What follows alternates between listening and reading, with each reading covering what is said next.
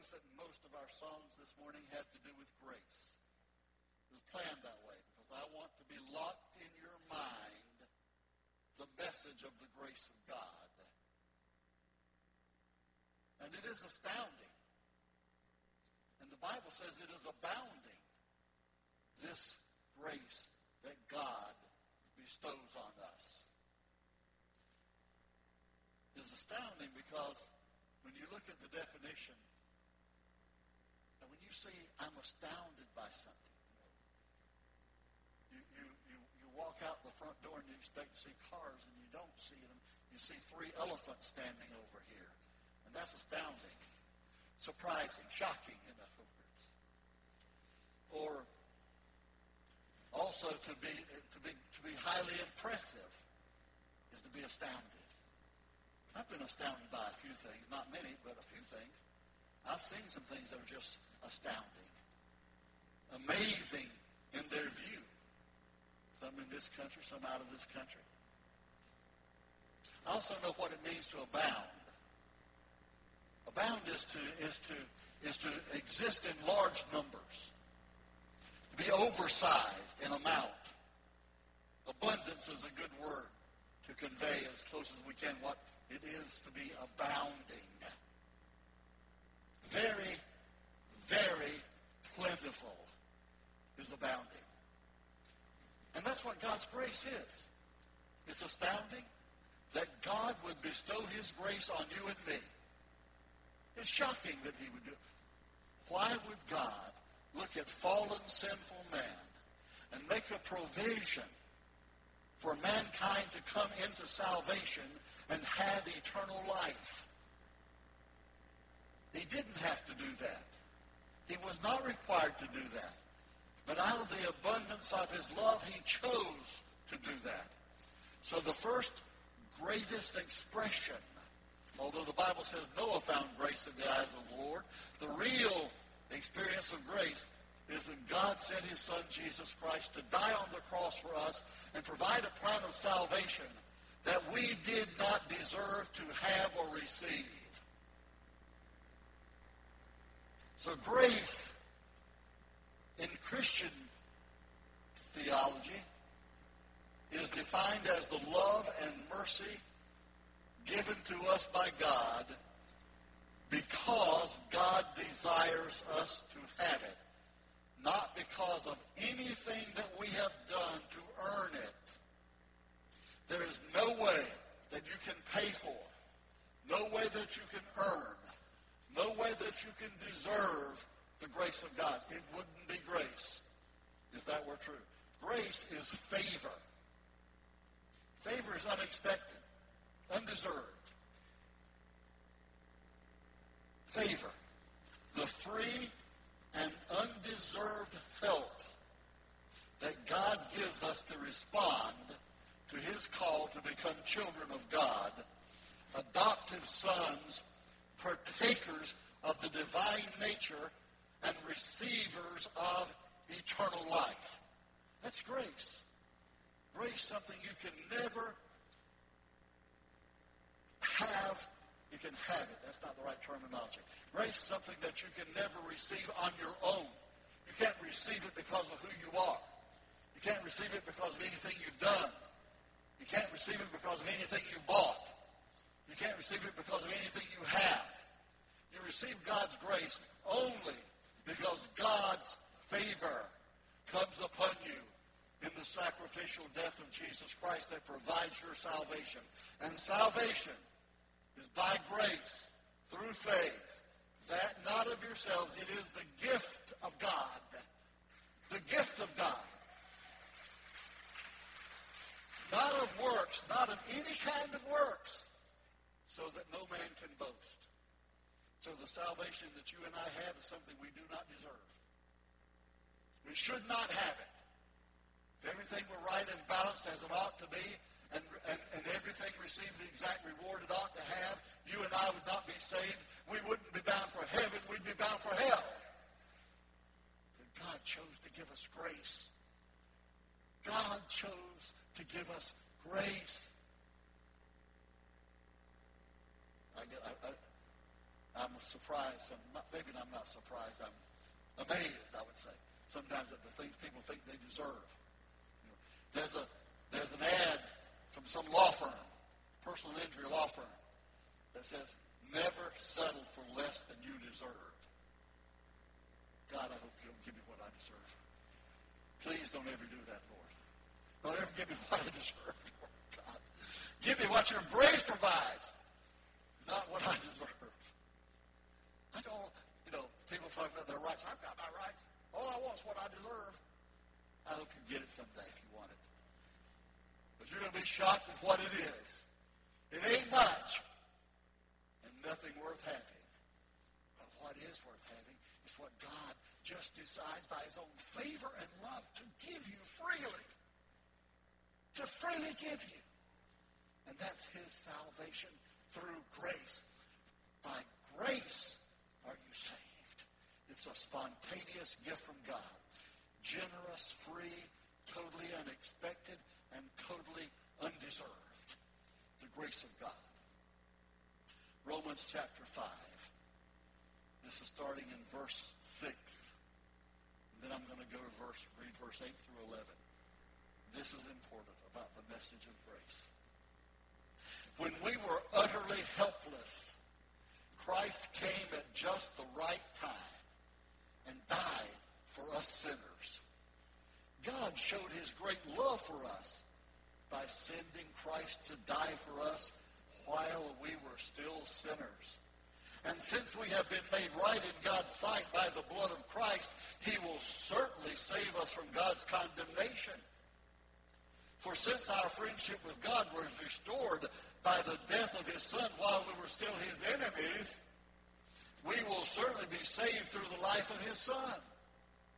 So now we can rejoice in our wonderful new relationship with God because our Lord Jesus Christ has made us friends of God. That's what he's done for us. And then he goes on to say, when Paul is writing this to the Romans, he goes on to say further on in that chapter, where sin abounded, the abounding grace of God came in. Where sin abounded, grace did much more abound. So there were some folks who decided that they'd take advantage of that. Well, wow, if God's grace is great over all sin, then the more we sin, the more grace there will be. And Paul said, God forbid. Let it not be so. Never. Never. The one really thing that's somewhat surprising about grace to me is the Christians who cannot truly, totally accept that God's grace is for them. That God's grace covers everything for them. There are Christians who still struggle with guilt. I'm not talking about the sin they committed yesterday. I'm talking about the sins they committed before they got saved. He said there's a provision for those who fall even after being saved. There's a provision in the Word of God. But what we have to do, first of all, is accept God's grace and let him forgive our sins of the past. And many people haven't forgiven themselves, and therefore they don't believe God has forgiven them. You struggle. Some of you struggle with things that you did long ago that really are under the blood, but you haven't allowed them to stay there. You think God is holding it against you, and the truth is you're the only one holding on to it. God's already let it go. He's already delivered you. He's already set you free. But if you don't want to be free, you just keep holding on to those old sins from the past. That's unbelief. Not only doubt, that's unbelief. You've got to turn those things that God has set you free from, you've got to turn those things loose and let them go. Now, if God delivered you from something that you're still living in and trying to still have what God set you free from, that's another matter. I'm talking about letting those things that God has already forgiven come up to trouble you and bother you and keep you out of victory with the Lord. But God has buried your sins under the blood of Jesus by his grace. And remember, you didn't earn it. I heard somebody else say that who wasn't telling the truth. You didn't earn it. You didn't build your... Well, I won't get into that.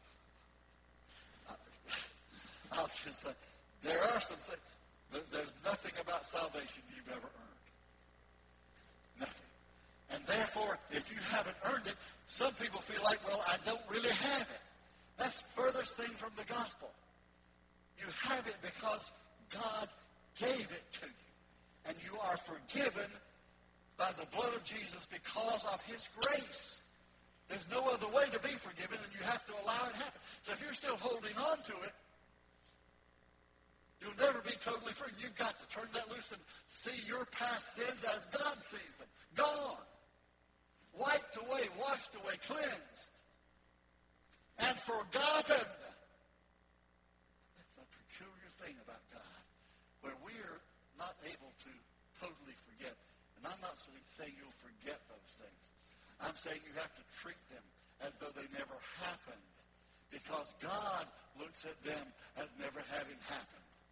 Once he has forgiven you, you are justified.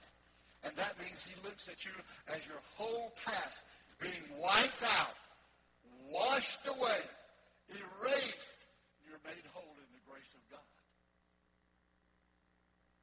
I don't know why this song came to my attention. I don't remember how it came to my attention. It must be an old song. I didn't know it till not long ago, and I started listening to it. It's kind of a little, well, you'll hear it. It's got a little country sound to it, well, anyway, it is what it is. I want you to hear the message of it. I want you to listen to this song and hear the message of this song as it plays for you right now.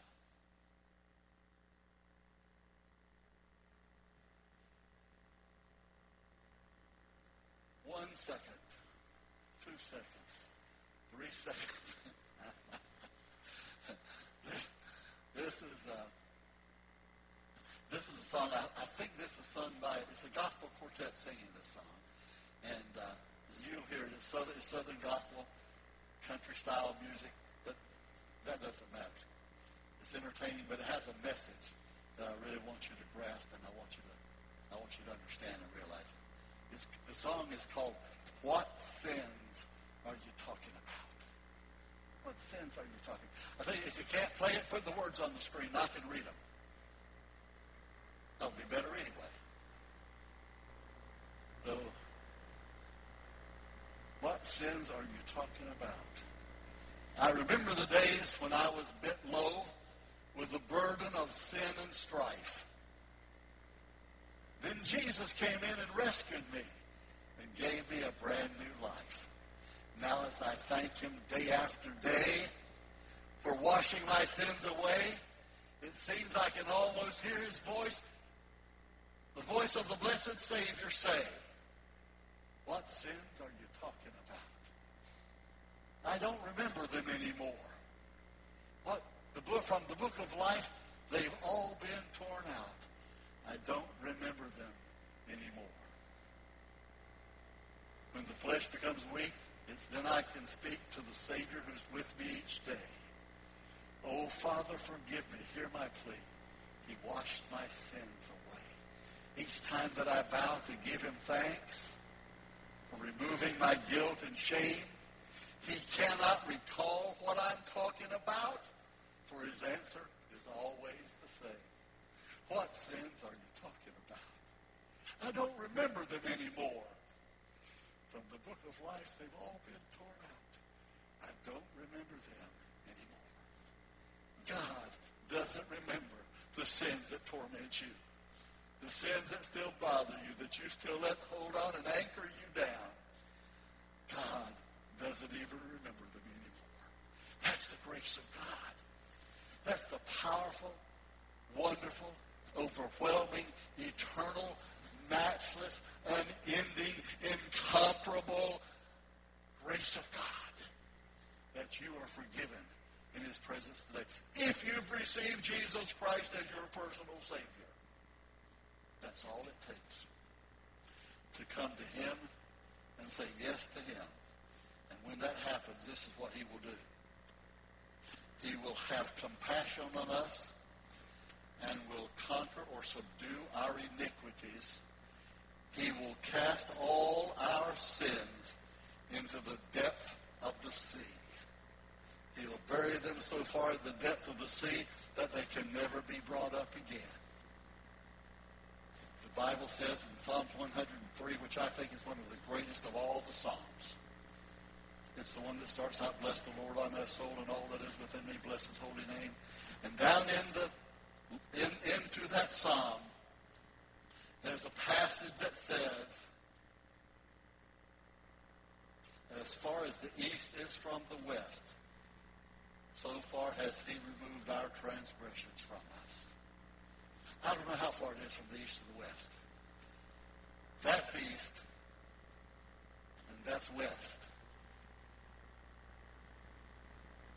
I don't know how far that stretches out into the vast eternity of space. I don't know. But I do know this. The east is so far from the west in the view of God and the mind of God, he uses it to say, that's how far I've taken your transgressions from you. That's how far I've removed your sins and taken them away from you. I have buried them in the sea of forgetfulness, he said in Micah. And then in Psalm 103, he says, I have removed them from you as far as the east is from the west. Because I have delivered you from your past and from your sins, and I have set you free. I have set you free. We have none of us deserved the grace of God because we cannot deserve it. Because it's undeserved, unmerited, unwarranted, and should be unexpected. But by the Word of God, we know we have a right to expect and to receive the grace of God. I'm going to tell you one little thing. I've told this before. This was between me and a precious lady that I loved. She doesn't live here anymore, but I loved her when she was here, and I love her now. She's a precious lady, precious Christian lady. I talked to her many times about questions that she had and concerns that she had, and tried to answer things that she brought to me. I could tell you a lot of questions she asked me. That's not my point right now, though. Her husband died, and he had never come to church. I never saw him in church. When I went to his house, I felt like I was unwelcome. I felt like I had to get him to say hello, drag it out of him. Never had a positive response from him. The times that I went to their house and the times I talked to him. So he died. But before he died, he was in hospice. And two of our men at different times went to see him. And the first one that went to see him and talked to him about receiving the Lord, because the man was about to die, and he talked about receiving the Lord. He actually confessed Christ and received the Lord as his Savior. And then another one of our brethren went over later on and talked again. He confessed he'd received the Lord. I've been saved. And then a short while later, he died. I never saw him in church, but the dying thief didn't ever get in church either. So when he died on Sunday afternoon, I called my precious sister, my beloved sister. She, as I said, she was then and she is now. And I said to her, dear, I want to tell you how sorry I am to know that he died. I heard that just a little while ago, and I want to talk to you, let you know I'm here to encourage you and bless you and help you. And I said, and the wonderful thing about it is, two of our men went and got his testimony that he received the Lord before he died. And so he's in heaven waiting for you. And she said, Pastor, if he's in heaven, I don't want to go. What? She said, I don't want to go to heaven if he's there. I'm finally rid of him. I'm glad to be rid of him. And if heaven is for him, that's not for me. I said, well, I didn't know what to say. I was kind of stammering, you know. She said, Pastor, you just don't know how mean a man he was. She said, I've told you things about him, but I've never told you even to scratch the surface of how bad he was. He was a mean, hateful, horrible person. Persecuted me all of my life. And she said, I don't want to spend any more time with him. I sure don't want to spend eternity with him. Don't even want to be in the same place that he is. So I hope he's not there, because if he is, I'm going to have to make some other plans. I mean, and she's adamant about it. I'm saying, well, what would you say? Well, you know. And finally, I'm going to say the Lord gave me what to say. The Lord gave me what to say. But I did not know how to answer that. I'm stumbling. And finally, in a pause, she paused for a second, I paused. I said, well, actually you're right. I didn't know all this, and now that you told me this, you're right. He doesn't deserve to be in heaven. He had no right to be in heaven. Messed it up for you and taking all your joy out. He has no right to be in heaven. He doesn't deserve to be there. I agree with you. And this is where the Lord helped me. And then I said, but you and I don't deserve it either. And in a few seconds, we were silent momentarily, and she said, Pastor, I know you're right. I know it. Well, friends, I didn't say that, man, but God did. God's grace. God's grace is greater than your sin and my sin. Greater than his sin, greater than the sin of the thief on the cross, greater than the person who died unexpectedly, suddenly, and not prepared, unless he got prepared in those last few seconds. But I will give you this much, and I'll ask you to give me this much, that God can save anybody like that. That quickly, that rapidly, that suddenly, that instantly, God Savior, God Deliverer, God Redeemer can bring people to him in ways that you and I will never know and never understand. And what I told her was true. He didn't deserve to be there. The second part was true also. She didn't deserve it, and neither did I. And I'll tell you the last part of that, you don't either. None of us deserves it. But God gave us what we did not deserve. He gave us salvation because he loved us so much. He overcame the sin and the degradation and the bondage of our life